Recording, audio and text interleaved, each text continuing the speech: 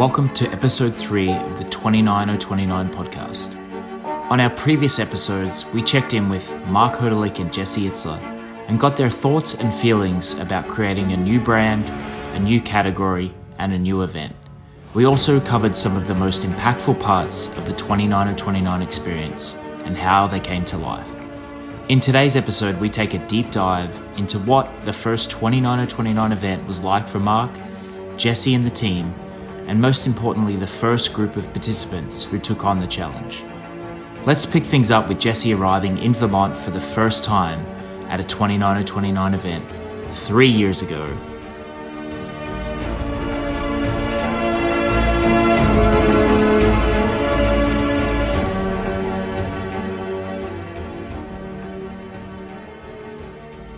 Remember walking into Vermont with my wife, and I was like, man, I am so proud of what we're building and what we have built today. All of these markers happen along the way.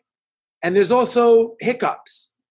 I remember the food coming out a little slowly. So there was a line that was backed up a couple of minutes to get food the first year we had Vermont. And I was like, I thought I wanted to crawl under a rock. I didn't want one customer to have to wait for their pasta or their salad.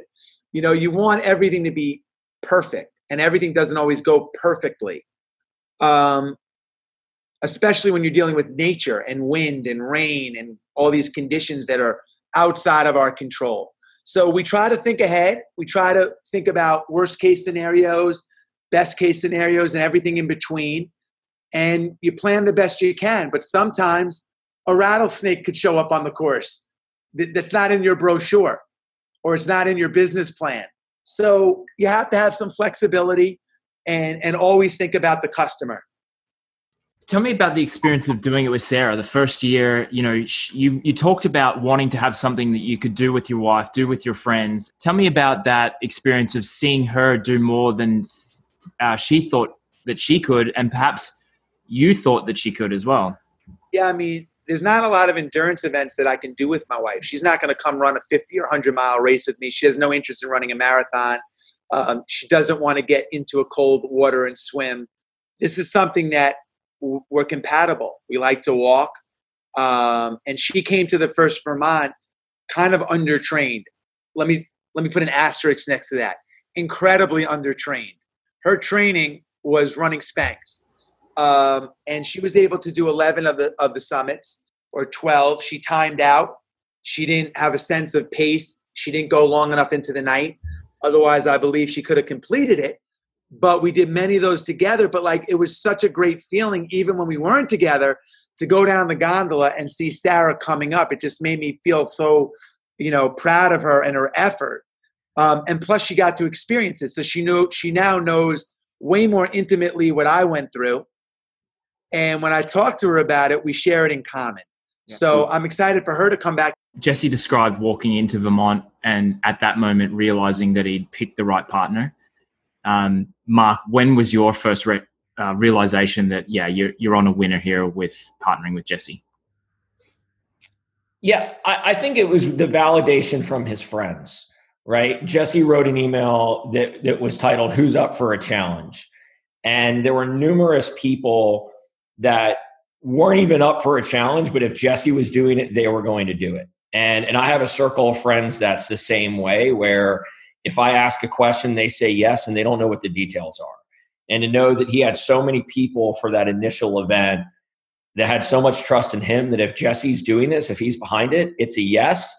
To me, not only made me feel good about the partnership, but to have him as a partner of knowing, look, there may be some things it's a little harder to get something off the ground because Jesse really wants to vet it and make sure it's good, but it's to protect that level of trust and the integrity that he has with his network, to where his network didn't ask questions. It was, I'm in, I'll do it. There's a lot of learnings that I got from that, right? Because it was up to me to educate them and let them know the kind of challenge they were taking on. And we certainly learned from that 17 into 18.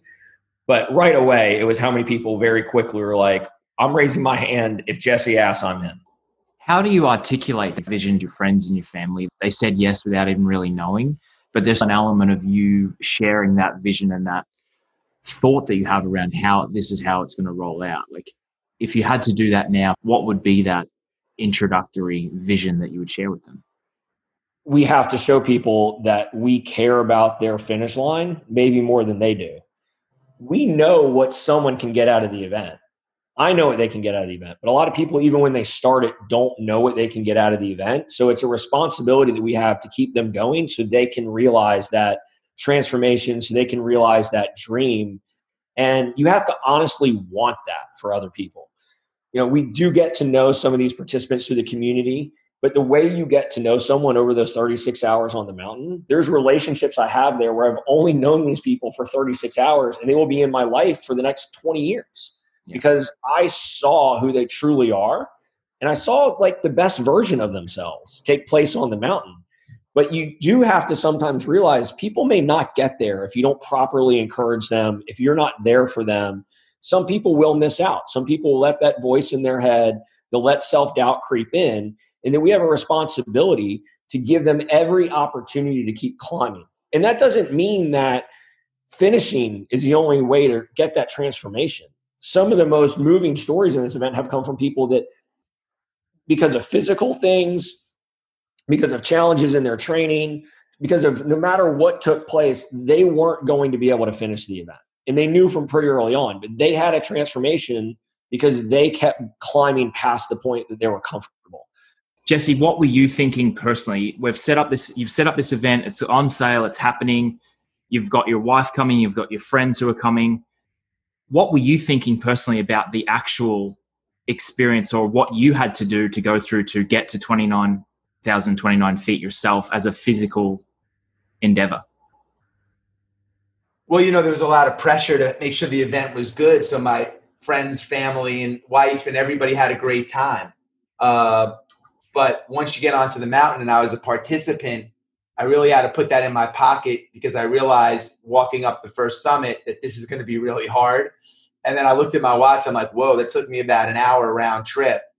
And I got 17 hours in front of me, and I'm going to sleep. I'm going to eat. Now I'm looking at, 23 hours. Then maybe I take a little lunch, 24 hours. Then maybe my nap's a little longer, 20. It's going to be a long day. So my focus shifted to, each hill, each summit, and trying to be present, trying to just, not get ahead of myself, not celebrate how many I've done or think about how many I have in front of me. And then also just trying to I wanted to make sure that I spent as much time with as many of the participants as possible. So trying to vary my pace a little bit so I could kind of interact with everybody, get to know everybody. So, there was a lot, but that went in my pocket too after a while, because then I was like, I got to get this thing done. And I might time out if I'm not careful. So I don't want to come home with falling short of my goal. So I shifted into event mode, finish mode. Did you ever look at Marc along the journey and be like, this is fucking hard? Like, this is tough. No, but I looked at him and said, this is amazing many times. Yeah, he did say this is amazing. He also did pull me aside, probably climb 4, climb 5, and said, there's a lot of people who are going to find out this is way harder than they thought it was going to be. Right? Oh, yeah. So for him, he realized the amount of time, but he's done big things like this. And there were still a lot of people that like lap 3 or lap 4 were kind of like, this is like a fun weekend. And it was like, this shit's going to get real quick. And I think I saw the true concern he had for our customers when he kept saying, what's the finisher rate going to be? What do you think the finisher rate's going to be? Every time I saw him, how many people do you think are going to get to Everest? How many people do you think are going to climb at least 10,000 feet, at least 20,000 feet? And that's where the idea of the 7 summits originated, was from a speech he wanted to give that night, which is saying, if you didn't get to 29,029, let's come up with something that shows how big your achievement was. That was not part of some business plan. That was Jesse preparing to give a talk and trying to say, how can we take into context what you did? And, I came up with, all right, well, I think the thing that makes more sense and talk about how many Empire State Buildings you went up or other types of things is let's use the 7 summits. And then it was like, well, what are the 7 summits? And going through like Kosciuszko. I mean, you're an Aussie. How do you say it? Kosciuszko. Yeah, we say Cuzco. I think it's A1. Aconcagua or whatever. Like, I mean, it was like Jesse had finished. I think he went and took like a shower or a bath and like called me. I was like, hey, like, I'll be over there. I'm like, awards start in 5 minutes. And he was like, well, tell me how many people are in each one of these. And so I think it was realizing how hard it was and also wanting to recognize that it's not a failure if you hike the entire time and accomplished one of the 7 summits. It's a huge accomplishment. So that was, to me, a huge takeaway, and it showed his care for wanting to make people leave on a high and recognize their achievement no matter what it was. Do you have that same recollection, Jesse? Oh yeah, totally. But it's, look, it's not, I think, want to make sure that people that don't get, not everybody is there to try to get all 29,000 feet. So for many people, for some people, their goal was just to do, 4 summits, 3 summits. So you want to recognize that accomplishment, Yep. How do you say Kosciuszko? Cusco. Nailed it. It's good by me. Or in the States, sometimes we just say Costco. Yeah. Pretty much the same experience. How do you manage your own energetic responsibility? You've participated in all but one event. You did some work at Utah, but you were on the top of the mountain supporting and cheering people on. You're putting out this physical effort and energy, but you're also there as this beacon of light for people. You're this inspiration. People love seeing Jesse out there high-fiving, having that opportunity to hike with you, talk with you. How do you maintain your energy over the weekends, knowing you have to give so much of yourself? Yeah, it's honestly, it's so easy, Travis. It's people are out there giving it their all. I did participate in all the events except for one. I did some of the hills, but I really wanted to sit on top and watch all the finishers. And it was just, I really encourage anybody that does a 29 or 29 event, when they're done, to go to the finish line, especially the last 2 or 3 hours where people are coming under the gun and gutting out the last, 1 or 2 hills, summits. It's hard. It's so infectious and contagious. So it's hard not to have the energy when people are out there with their headlamp and they're breathing out the cold air out of their mouth, but they're sweating and they're hurting and they're still climbing and they're encouraging each other. It's like, it brings out all the best in humanity. So to not want to watch that or have the energy to participate in that would be a tremendous loss. So for me or for anybody, it's not a superpower that I have. It's just the human spirit is like super present. And I want, you want to capture that. It's the ultimate arena. I've, having been to many, many races and many events and watched live sporting events, what happens on the mountain at 29 and 29 to me is this beautiful human experience. These stories start to reverberate around the mountain. Did you see Mona do this? Did you see Adam Jorgensen do this one lap? Like, tell me about that kind of storytelling and that community that's developed and the generosity and human spirit that's created. Over the course of, this race, this event, which goes 36 hours, right? For some people, it could be 20. For some, it could be 36. But throughout the 1 or 2 day event, at some point, you will see every single participant on the mountain gondola or during a meal, during a break, or at an aid station. Whether you're a leader in the pack as far as pace, or you're the slowest participant, you're going to pass one another at some point. So you get to see, and no one goes by silently. No one just goes by and ignore, hey, how you doing? You're looking great. I'm Jesse. Good to see you. Keep it up. Your name is on your bib. I see. Hey, Travis, I haven't seen you out here yet. What number are you on? 4? Great job. So you're gonna come in contact with everybody. Unlike a marathon or a 10K where there might be 60,000 people in the New York Marathon, you might speak to 1 or 2. You're going to speak to all 250, 300 people during this event. So it's a social, even if you're an introvert, it's a social, just by default, environment because it's encouraging. So those stories, the names, you remember where you were at what point in the mountain when so-and-so crossed.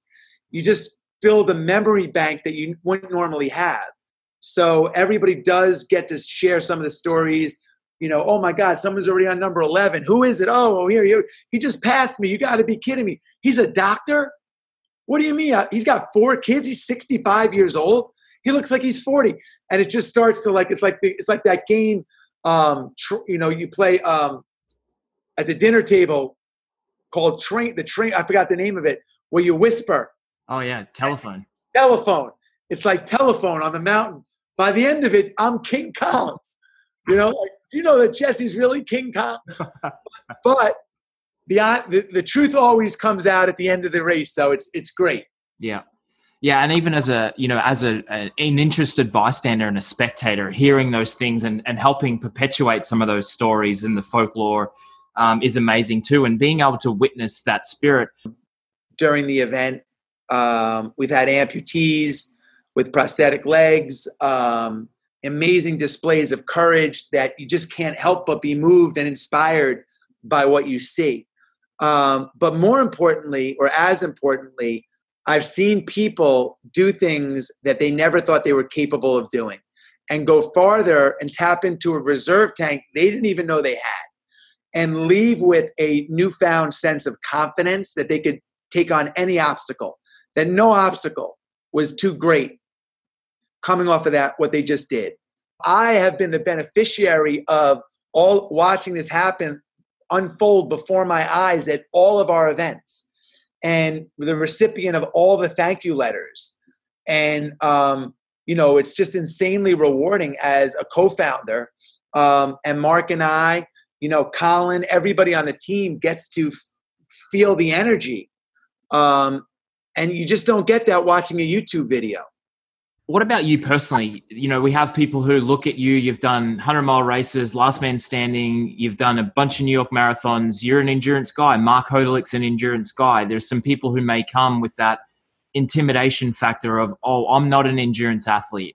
What would you say to those people? How can you describe the opportunity that's in front of them, no matter what level they're at? Right. Well, first of all, I wasn't an endurance athlete. My first goal when I started running at 22, 23, was to run 2 miles without stopping. And if I could run 2 miles in under 20 minutes, I was a runner. And that was my goal. That's how I started. And I was there for a very long time until I finally ran my first marathon and then gradually saw people doing endurance events that I realized they had one thing in common. And it wasn't an unbelievable physique. It was, they just didn't stop. They had like an insane will and insane grit, patience, and probably a really high threshold for pain. But they just didn't stop. And I was like, well, if they can do it, why can't I do it? And if this isn't about speed, it's just about will, I want to have more will because grit's the number one indicator of future success. I want to get grittier always.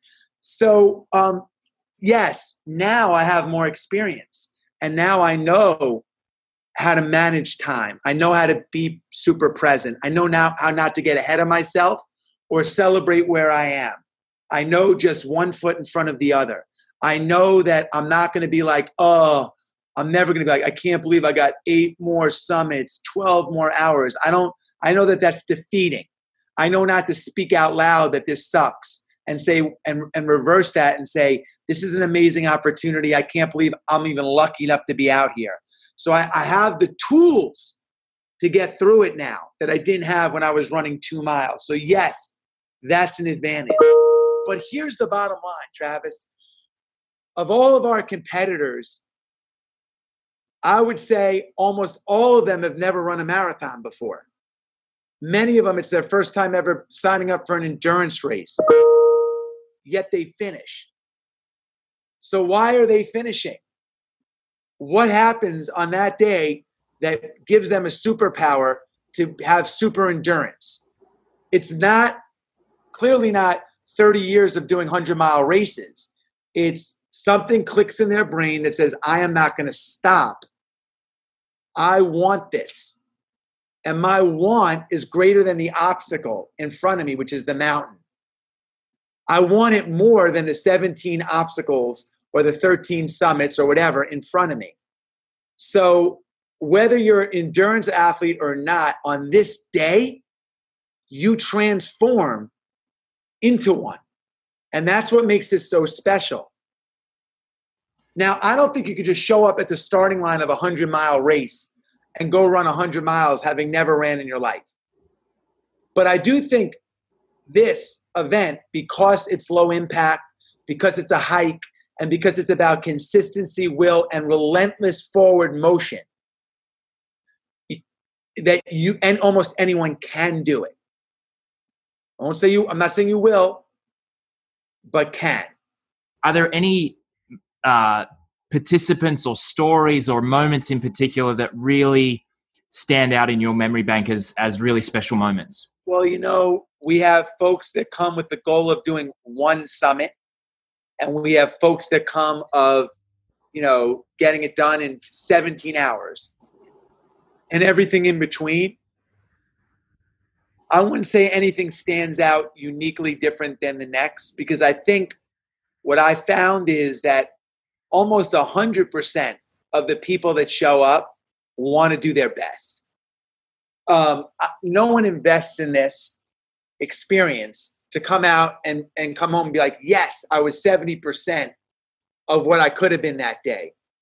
So everybody is giving 100%. I never look at how many summits anybody did, whether they did all and they got Everest or whether they did one. It's like, did they go wire to wire from the beginning to the end? Did they get out at night and do a night hike? Did they go as far as they could? Did they learn? Did they surprise themselves? Did they feel good about and accomplished about their effort? That's the criteria. So if that's the criteria, I would say we're batting 1,000. Yeah. What was the first moment that you knew that you were onto something when it came to looking at a participant or seeing someone who was a participant light up and their life changed on that weekend? Can you recall that moment? I think the first time that people sobbed in my arms, like at the summit, and seeing people that were very driven, very focused the whole event, have that emotional release that I'd seen at major marathons, Ironmans, and seeing that kind of transformation and release and true acceptance of those emotions. And I remember a couple specifically, like Joni Rich, Mark Scala, even someone, Mark Menga, who's a former Patriots defensive player, huge bodybuilder. He went to war to finish the event, and to see that guy and have him thank me at the end of the event for being there for him and for the support throughout the event. And he wasn't like a guy that was broken down crying, but to see that recognition and relief of that commitment. And also the first year was very interesting because we were spread out over 3 nights. We were spread out over 2 nights. So the first year he started hiking Friday. The mountain we were at, Stratton, did not have a permit to operate the gondola at night. And so for those that wanted to hike through the night, we had a caravan. We had 15 SUVs parked at the top of the mountain. And the mountain road, it's not fair to call it a road. It was gravel and rock, boulders, one-way traffic only, 30-something minute ride down the mountain to go 2.5 miles. You could run down the mountain significantly faster than you could drive the car down. And so there was a lot of bonding that took place from people being stuck in the back of these things, someone not wanting to wait for the next Suburban, so they would jump in the trunk of the Suburban and then take a 30-minute ride down. And there was a special sense of community that was being built throughout the weekend as well, of not only people experiencing something for the first time, but then going through a couple of these nuances of trying to offer the ability to hike throughout the night when the mountain couldn't offer that service. They ended up getting that permit. And, now thankfully people can operate the gondola for 36 straight hours and take a much faster 10-minute ride down than a 30-minute Suburban ride. But seeing people get out of those cars at 2 a.m. and 3 a.m. and then hike back up. The only way down was a pretty nauseous-inducing car ride.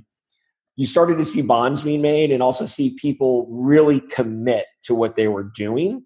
And that's just for me when I started seeing something that Jesse and I dreamt up play out, and then how much people gravitated to that goal. And it was also those first couple moments where someone got to put a red bib on, and then they didn't want to take the red bib off. And I think you have these thoughts of, what will this be like? Will something work? We did have some misses, as we talked about before. They didn't work year one. And that was one where people in that red bib were inseparable. Like, that was all they wanted throughout the weekend. And seeing more people walk up the mountain with those red bibs just inspired a lot of other people to want to get that for themselves, and also really applaud those that got it. Yeah, there are a few key moments, but I think throughout the weekend, seeing community come together, and also seeing people bounce back. People have lows and then finding a way to push through them. You also had people that had breakdowns during the event in a way where they didn't think they could keep going, and they just got one more summit. And whether they got a red bib, no matter the height that they climbed, it was already a win for them because they did one more than they thought. And so there were even points where it wasn't even people getting to 29,029 feet. You would just see it happen on the mountain where someone would just break down on your shoulder because they thought their last climb had already happened, and they found a way to get out there for another couple hours. So that was certainly very special as well. What about the team? The staff and the volunteers and the team behind the event are integral to the experience. They're there to pick people up when they're down. They're there to encourage and motivate and support. How did you foster that in the beginning? First year, no one really knew what was happening. Like, how did that come together at that first event? First of all, I consider myself just unbelievably grateful to have the type of friends that I do, where there's a lot of friends that I have that I pick up the phone, and before I finish asking them the question, they don't even know what it entails. They say yes. And my wife was the first one for anything that I needed related to the event. She was there. She's an incredible event planner. I can have the big idea, but she's the one that kind of takes all the small details and makes sure everything hits. So to have her and Garth involved in the first event gave me a lot of confidence. And my wife handled all the F&B, all of the scheduling, the run of show, all that type of stuff. And so throughout the weekend, to know that I had the person I trust more than anyone else on this planet handling all the aspects that, quite frankly, in hosting and creating events, I never had to feed people. It was like you're doing an endurance event and then you went on your own, and now we're feeding people 9 meals over 3 days. So there were those aspects. And so being able to have my wife there and have Garth really running point on a lot of the big operations, I was able to be a cheerleader and make sure that my friends and some of my closest friends came there on their own dollar to volunteer and to support. And they want to be around inspiring, like-minded people, but they're also very inspiring themselves. So that first year needed people like Matt, who's now part of the full-time staff, and my buddy Benjamin Stewart and David Sanek and Andy Keller and others who came up there to be part of the staff for the weekend. And there already was that family feel. Yes, we had some great volunteers. Yes, we had some great independent contractors that came, but I really pulled from a resource of friends that whenever I launched events before had been there and brought an energy to the event that was very well needed. And looking at where we were staffed year one to where we're staffed now, it was so minimal. I have no idea how we got through it. We didn't have a third of the amount of the people that we needed, but everyone brought such positive energy and such joy to the event that fed off on participants. And that for me was such a realization of, we as a team can impact the participants so much in a journey that's this long. It's so important for us and for me as I hire a team to make sure we get people who are positive, who are optimistic, who can show calm in the face of adversity. And working some of these events, you may work an 18-hour shift. You may work a 20-hour shift. Normally you don't. But there are times where I knew we also were getting the right staff when their shift was done and they wanted to be out there on the mountain encouraging people. Yeah, the team's such a huge part of it. Being able to grow that team over the years and being able to impart on them the importance that we have in terms of the overall participant experience, and how there are some people who solely finish because of a word or a conversation or a mention that someone had that they didn't even know they had at that point. But you never know sometimes when people are at a low point, and we have the ability in this event to get people out of that and get them to get back out there and keep climbing. And that was so apparent year one. So I just try to relay to our staff, to our volunteers, just how important they are to the overall event experience. And also that as I said before, that we have a responsibility to put people in the best position possible to have that transformation and to get that feeling of accomplishment. And that you don't want to leave that weekend knowing that you could have given more of yourself so other people could realize that dream, that passion, that realization. And it's the same way as when I'm in a race, you want to leave it all out there. I think for us in our team, we have to make sure we leave it all out there and that we're constantly in the face of positivity and encouragement, because you don't realize until you're in those moments how much you need other people, and we're the people that they need. How do you personally manage your energy over that 36-hour period, or even longer?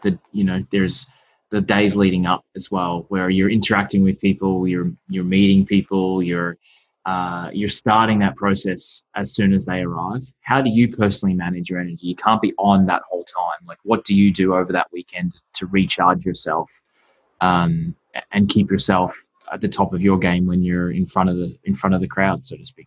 Well, first of all, the credit goes to our team and the planning that they do, and the ability for me to come to the site a couple days early, not a week early like the rest of the team, but a couple days early and have it 95% of the way there that I wanted anyway. So that goes into so much planning that the team does, our volunteers, our contractors on site that allow me to do what I need to do most, which is motivate and inspire our team. Look for those little details that we can improve upon that'll really make a big impact on people, and then just be there for the participants. And so, I manage my energy levels not that well, honestly. I'm able to trust the team to deliver on those things. So I do come in, okay rested, not well rested, but when the event starts, I've been lucky enough to have the team shoulder a lot of the burden in the setup and the planning. When the event starts, I kind of look at it almost like I'm a participant and I need to spend every minute available on the mountain. And, I tell it's kind of a running joke with Garth and I. Every time I see Garth, who's our head of operations, the event director, are you hydrated? Have you taken some salts? Are you eating? And I'll make him sit and eat, because we have to take care of ourselves the same way that participants have to take care of themselves. We're on our feet for extended periods of time. We're working long shifts.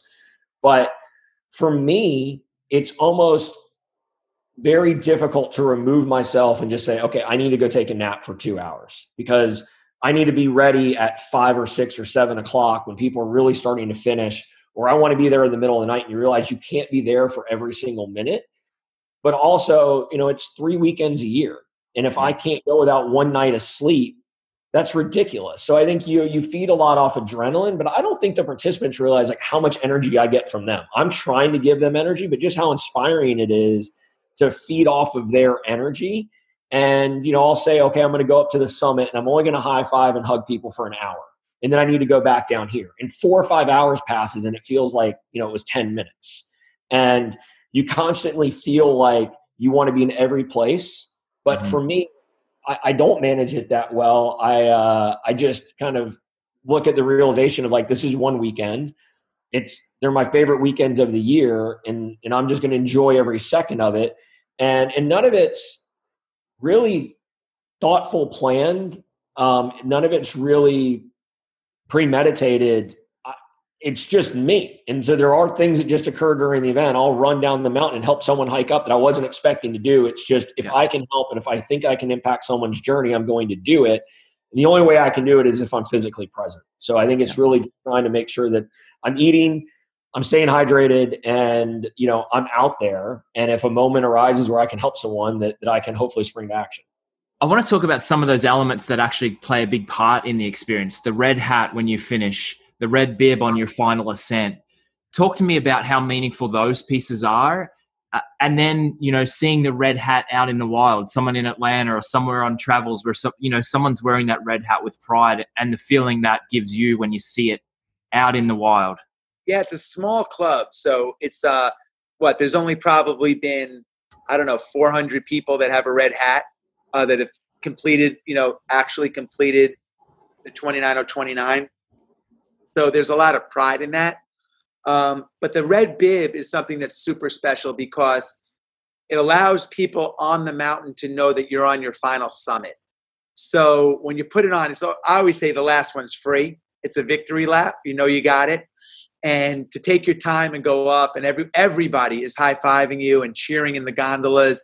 The aid stations are going crazy. And then you go through the finish line and people, they're announcing your name, and it's emotional. It's just a great moment. So it's a highlight for sure. I know I've kept all my red bibs. I don't think anyone throws that out. It's almost like the equivalent of wearing the yellow jersey in the Tour de France. And because everybody's a winner. You know, if you're a finisher, you're a winner. Yeah. No one's ever asked me what place I came in. So it's a badge of honor.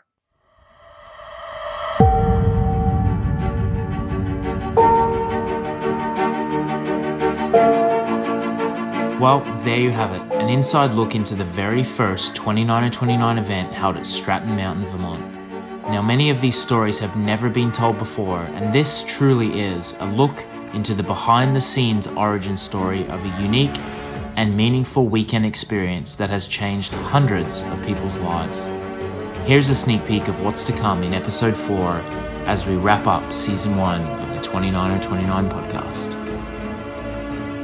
How do I protect and grow this? Because this more people need to see this, but needs to be right size so what's special about this event doesn't get lost by scale or from expansion.